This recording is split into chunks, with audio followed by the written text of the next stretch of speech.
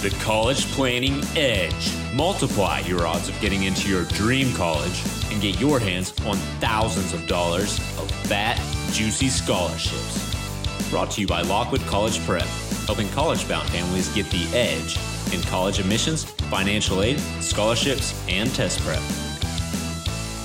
Okay, we're here at College Talk Tuesday. Pearl and Andy Lockwood from Lockwood College Prep. Hello, viewers. Hello, Pearl. Hello, Andy. Hello, viewers. Hello, dog hair on your shirt. Yes. Were you wrestling with our dog? Yes. As per usual, I have two dogs that I'm very fond of. And? And is that appropriate for College Talk Tuesday? Nope. You brought it up, though, didn't you? Mr. Appropriate? Distracting. Anyway, so I want to talk today about some new info that I learned last week at a college planning conference, the NECAG conference, National Collegiate Advocacy Group, National College Advocacy Group, NECAG. NECAG. Yeah.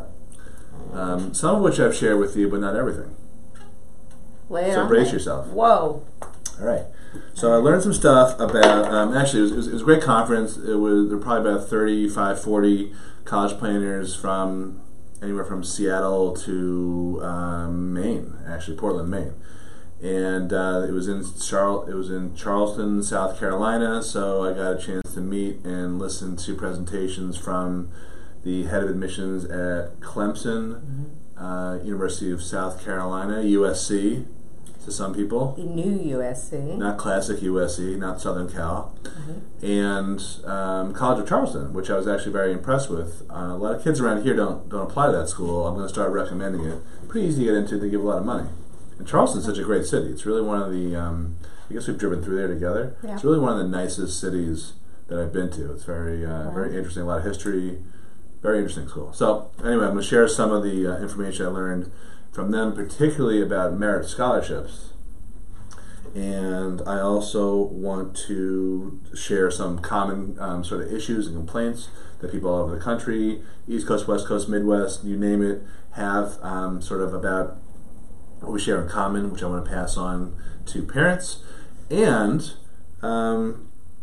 just some information about the SAT and the subject tests, which I thought was interesting too. Okay. Oh, and the coalition application, which didn't exist until 3 years ago. And it just so happens that the Clemson guy was the main guy behind creating or creating that project, the coalition application project. So, if you are joining us, either live or on replay, say hi. I don't have my laptop with me, so you're going to have to... Hey, your volume's on. So you're going to have to, I guess, you'll be the one giving the shout-outs today? Yes. Anyone with us? Not that I can see. People watching, yes. So if you're watching, say hi. And a lot of people watching replay. If you have any questions, pop them in comments. I will retrieve my laptop at some point and start responding to those comments or questions. And we're doing, if you're local, we are doing a soft kind of rollout of our college boot camps this summer, applications and essay boot camps, which you can read about on collegebootcamps.com. The July one is not listed anymore because that was sold out, but we have one coming up the middle of August, and then I think we're probably going to do another one either end of August or beginning of September. I haven't decided, and so forth. So we got a lot going on here. Oh, also, we're doing our first actual live presentation here in this office tomorrow night. Cool. Are you coming to help? You're putting me on the spot. Probably. Well, what? Do you don't want to get stuck in traffic? No, but we have children, so let me just make sure. Whatever. They're not babies, okay? No, they're not. So it'd be nice just to come and say hi. Agreed. But I'm trying to figure out which way to configure the room. Should it be the chairs that way, or should it be that way, perhaps? Yeah, I'm sure this is what everyone's wondering about. It's college planning and feng shui. That's on tap for today. Okay. So let me talk a little bit about the merit scholarship stuff. So I had actually had this question for a long time. I found it kind of irritating that whenever you look on a college website about their merit scholarship information, you never see information like, to qualify, you need to have A, B, C, and D. Instead, what you see is recipients of the Chancellor's Award tended to have GPAs of blah, blah, blah, or higher, and in the top blank percent of your class, and tended to have scores in the yada, blah, blah, blah, blah, blah. So I always found that I just assumed they did that because they want to give themselves some wiggle room. Every year we try to appeal financial aid awards and scholarship awards, and frequently, a lot of times when we appeal scholarship awards, the only time we're really successful is when we have offers from other colleges to play off against each other. But the times when I try to say, hey, it looks like we meet your criteria, can you take another look?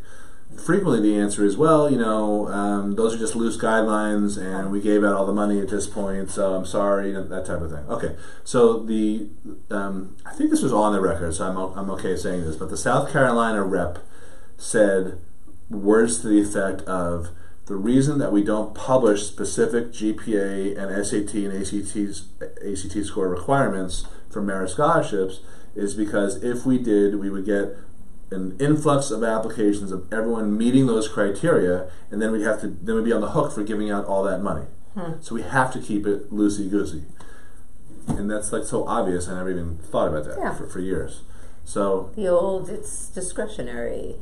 Right. I mean, so these tendencies generally are accurately depicted. Right. Thank you. And she does this all the time. It's funny. She does this. You stopped. Okay. So this is so funny. Her mom did that too.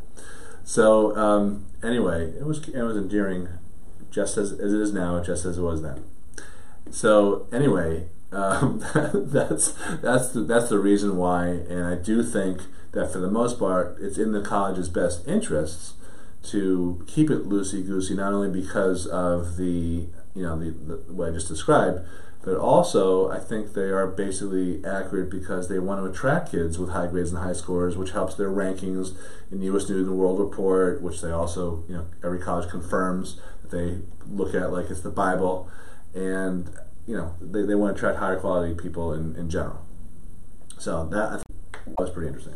Right, and that ties back to the reality of this. There is a choice out there for you, believe it or not, to pay full price, pay retail, if you will, a $65,000 price tag, or if you end up being such an applicant who receives a hunk of merit at a school that might be considered lesser in some way because your statistics meet in such a way that you get awarded so much money.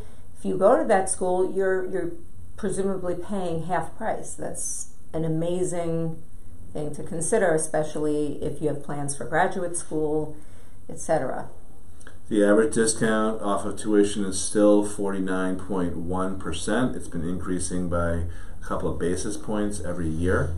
Last year I think it was 48.6, so about half a point up. So that's another reason colleges are aggressively still discounting, maybe not so much the elite schools, but the ones that are a notch or two easier to get into. Those are the ones where we're seeing a lot of deal making, a lot of negotiation. Okay, if you're just joining us, it's College Talk Tuesday. Pearl and I talk about stuff that has that relates to getting into college, paying for college, SAT and ACT prep, sometimes career and majors, wiring. Yeah. Yep. I saw a presentation on that also at this conference that I attended last week in Charleston, South Carolina.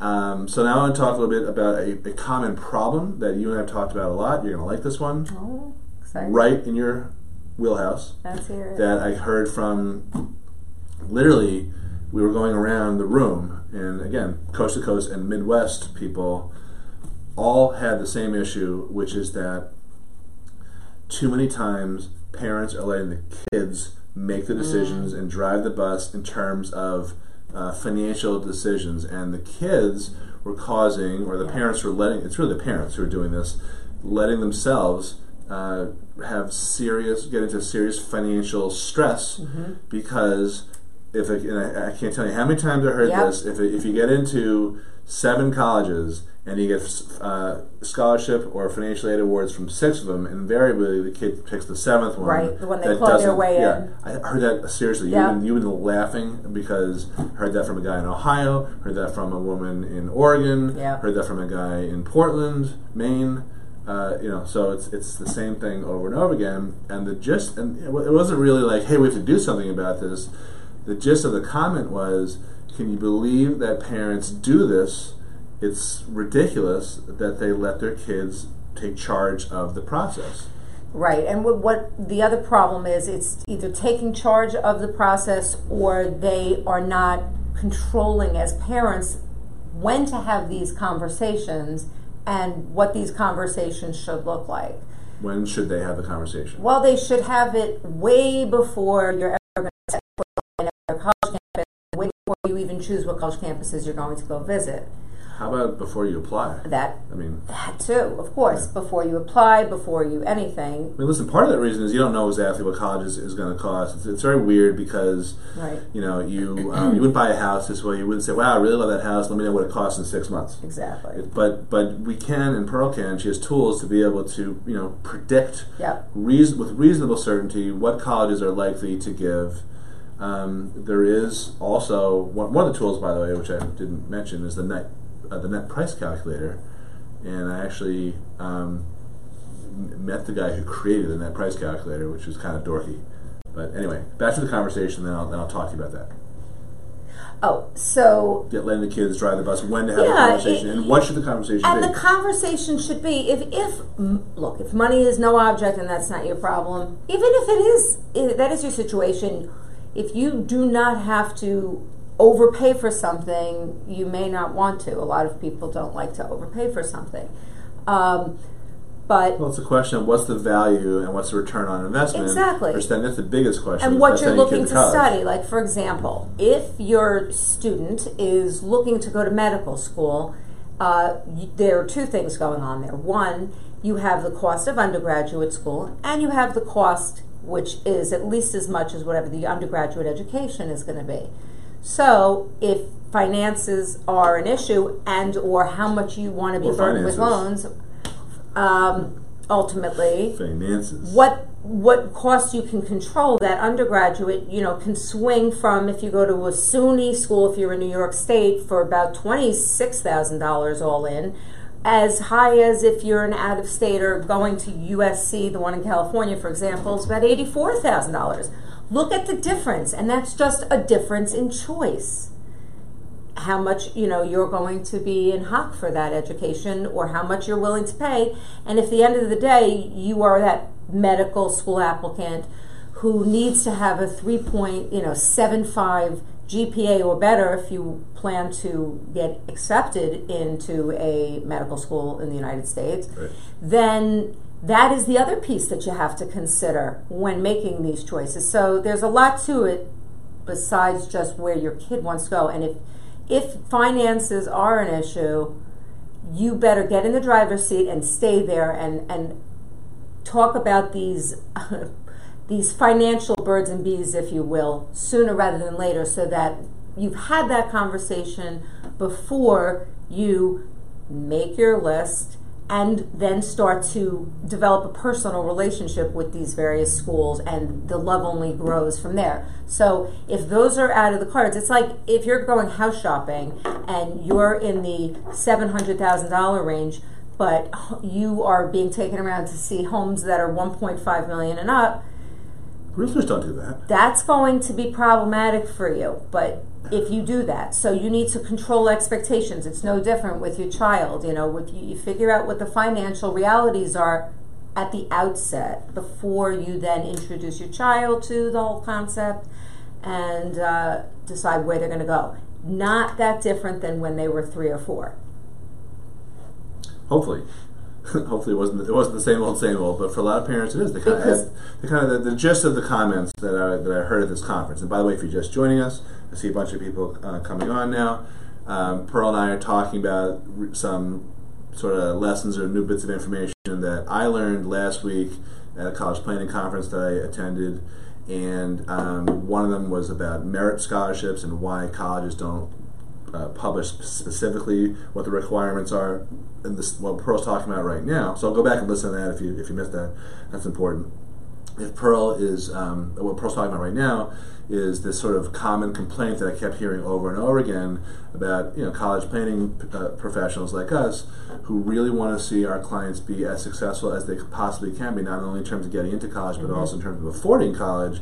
How many parents let their kids drive the process and put themselves in financial peril because of this, not peril, and the biggest problem is just kind of it's almost like an abdication of responsibility for your kids. And the question you said, you made this point obliquely, but the point I always look at is what is the value if you get into your state school, like Pearl said, whatever state you're in, maybe it's $25,000-$30,000, or you want to go to an out-of-state school or an out-of-state private school. Like around here, a lot of times a kid will get into like Michigan or Maryland, and that's $50,000-$60,000 a year, versus a SUNY school, say in New York, public college, which could be literally half price. So the question to me is always, whether you have the money, that's one thing or not, but is it really worth paying twice as much to send your kid to one of those schools because they have a great football or a great basketball team, or it's a big,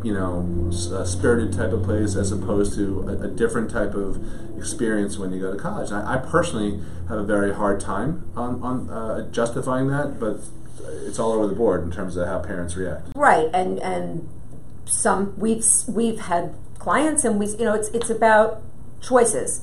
It's about choices, and we've seen some clients choose, when they don't have the money, to pay that premium on the undergraduate education when they have a real affordability issue. And we have a client who sold their house. Right, in order to pay for college, essentially. Not an Ivy League school, no. And their kid was not an A+ student. Right. So, or decided on a particular major. And then, unfortunately, so everything is financed also to boot, and those are debts that are very challenging to climb out of. And the other thing I was going to say to round out what you were saying is, and the other piece that you have to consider at the outset is the likely return on that investment. It's not different than buying a house or making a business investment. You're taking money, hard-earned money, and you're putting it towards something, and you want to at least be made whole from that investment. Something else. Correct. Yeah. So if the likelihood of taking $65,000 a year, as opposed to a different lower price, if the value is that much greater at some of these other schools, then of course, then you've evaluated and you've done your homework. If it isn't, then you may not, maybe a sucker's bet. Yeah, it's a bad bet no matter what, because it's very hard to justify the outcome being twice as good if you go to school A versus school B, even if that's Harvard versus a community college. I'm sorry, there's no proof. It's like one of the only investments, big ticket investments in life, that people throw that due diligence aside, and all rational thinking in that particular investment goes out the window. I think they're treating it as a cost or an expense, not an investment, basically. That's a problem. Yeah, and we look at it like an investment. So that's just like an overall sort of, can you believe we're going through the same, also type of conversation that I really had for 2 days. I mean, it was interesting, and then it was very frustrating, and we all kind of left there vowing to do a better job at trying to help parents get that message out. And again, it's not just about affordability. I mean, we have plenty of clients who could pay for college many times over for each of their kids, but it's about the value. Is it really gonna is it really worth it? But if the kid Got it. All right, we've driven this home. Okay. Well, it's always next week. All right, so let me wrap up here with a little more information on our other stuff that I learned. So I sat through. It was really boring, I have to admit, but I sat through this presentation. This is when I was texting you, I think. Back of the classroom or front of the classroom? I was stuck in the front. That's the first time because I got there late. Because I Were you whispering loudly? I was texting you actually, and when I said already bored, Yeah. our Remember that was about 15 minutes into the first speaker. Yeah, well, I know I missed. Apparently, I missed the really boring one. I was told that, Thank God. and then by someone who Julie, our career counselor, and then I sat down and I started listening to this other presentation, which was from a Wells Fargo economist, someone who's like a talking head on TV, and I was like, this is the not boring one? Right. Are you sure? But I thought it was interesting. She went through a lot of data and charts and all that, which stuff I kind of knew. College is expensive. Hello.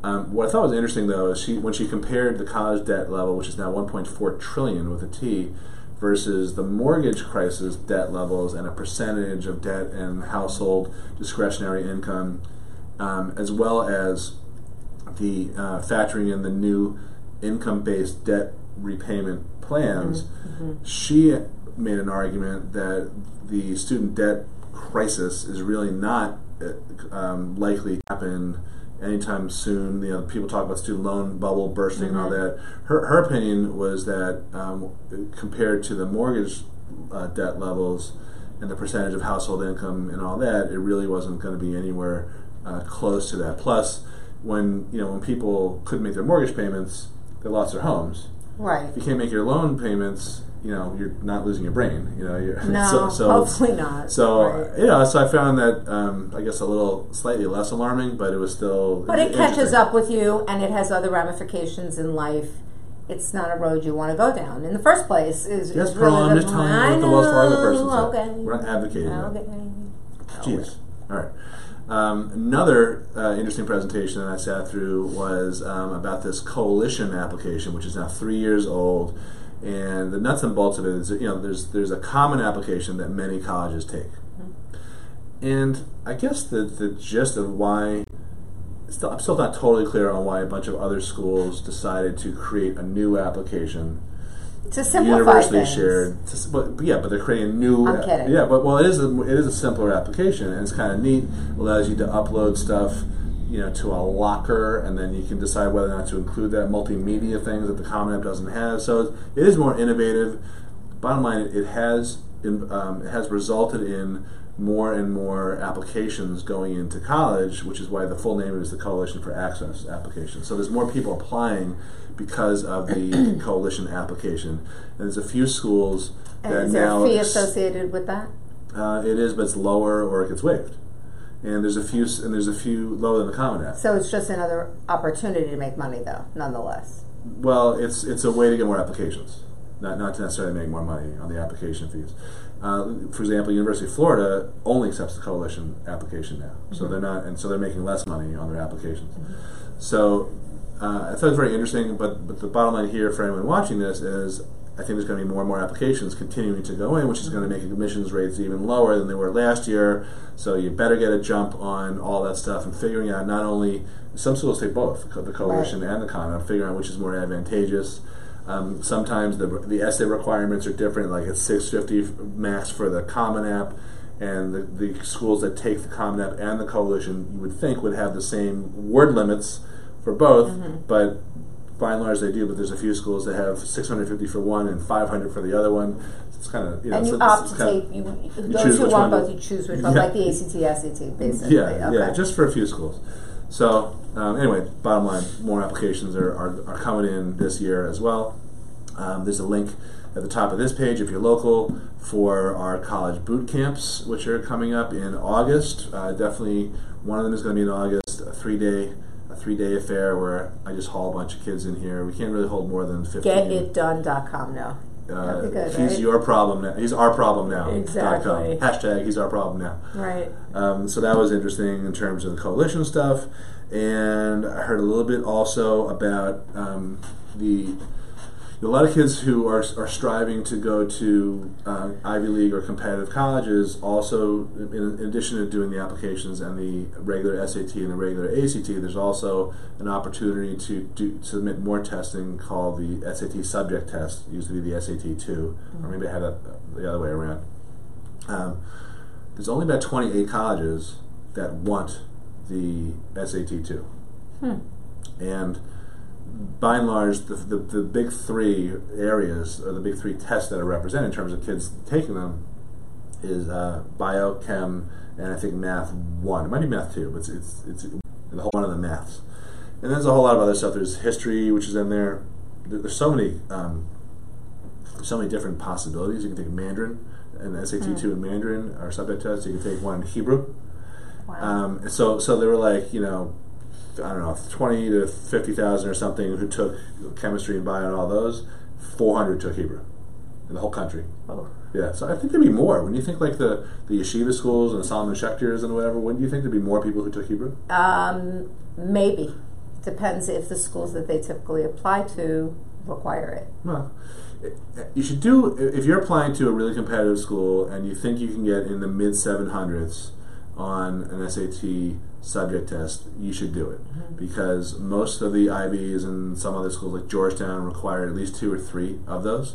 And a lot of times kids find out, and parents find out too late, that they're short one of those tests, or they have a too low a score in one of those tests. Well, it's a hard fix if you let it go too late, but it's easy if you're watching us and paying attention. Yeah. You want to make sure that you get all that testing stuff done. See if there's any questions before we wrap up. Yeah, sure.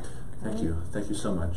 Pleasure. A lot of times kids take them, or the guidance counselors kind of talk them out of taking them, but there really are 25, 30 colleges, I think it's literally 28 colleges that strongly recommend the SAT subject test, which means require in most cases. But unfortunately, if you're going to get in the high 6s, it's not going to help you. You need to be in the low mid 7s minimum to get a benefit from taking the subject test and the SAT. All right. That is all I had. If you guys, I'll give just the quick shout outs to hi to Barb from Maine. Hello, Barbara. Hi, Teresa, and hi, Louisa. Thank you about the package. About getting the best. Yeah, you gotta. It is a money choice. No, it should just. Louisa was commenting. You guys are spot on about the best package. Yeah, no need to waste your money. Good. Are we blurry, or is that me? That's my eyesight. Okay. All right. So, anything, any questions at all, either post them right here on this page if you're watching in replay. If you would prefer, do a direct message to me. If you don't want the whole world, Mark Zuckerberg and Cambridge Analytica to see everything. And thanks for watching. Yes, and we'll talk to you soon. Bye-bye. Bye. Hi, this is Andy Lockwood. Don't forget to visit our website, lockwoodcollegeprep.com, for some more free, valuable information on how you can multiply your chances of admission to your dream colleges and qualify for thousands or tens of thousands of dollars of fat, juicy scholarships along the way. Visit lockwoodcollegeprep.com for information on our free upcoming workshops and webinars, and to download a copy of our #1 best-selling book, How to Pay Wholesale for College. That's lockwoodcollegeprep.com. Bye-bye.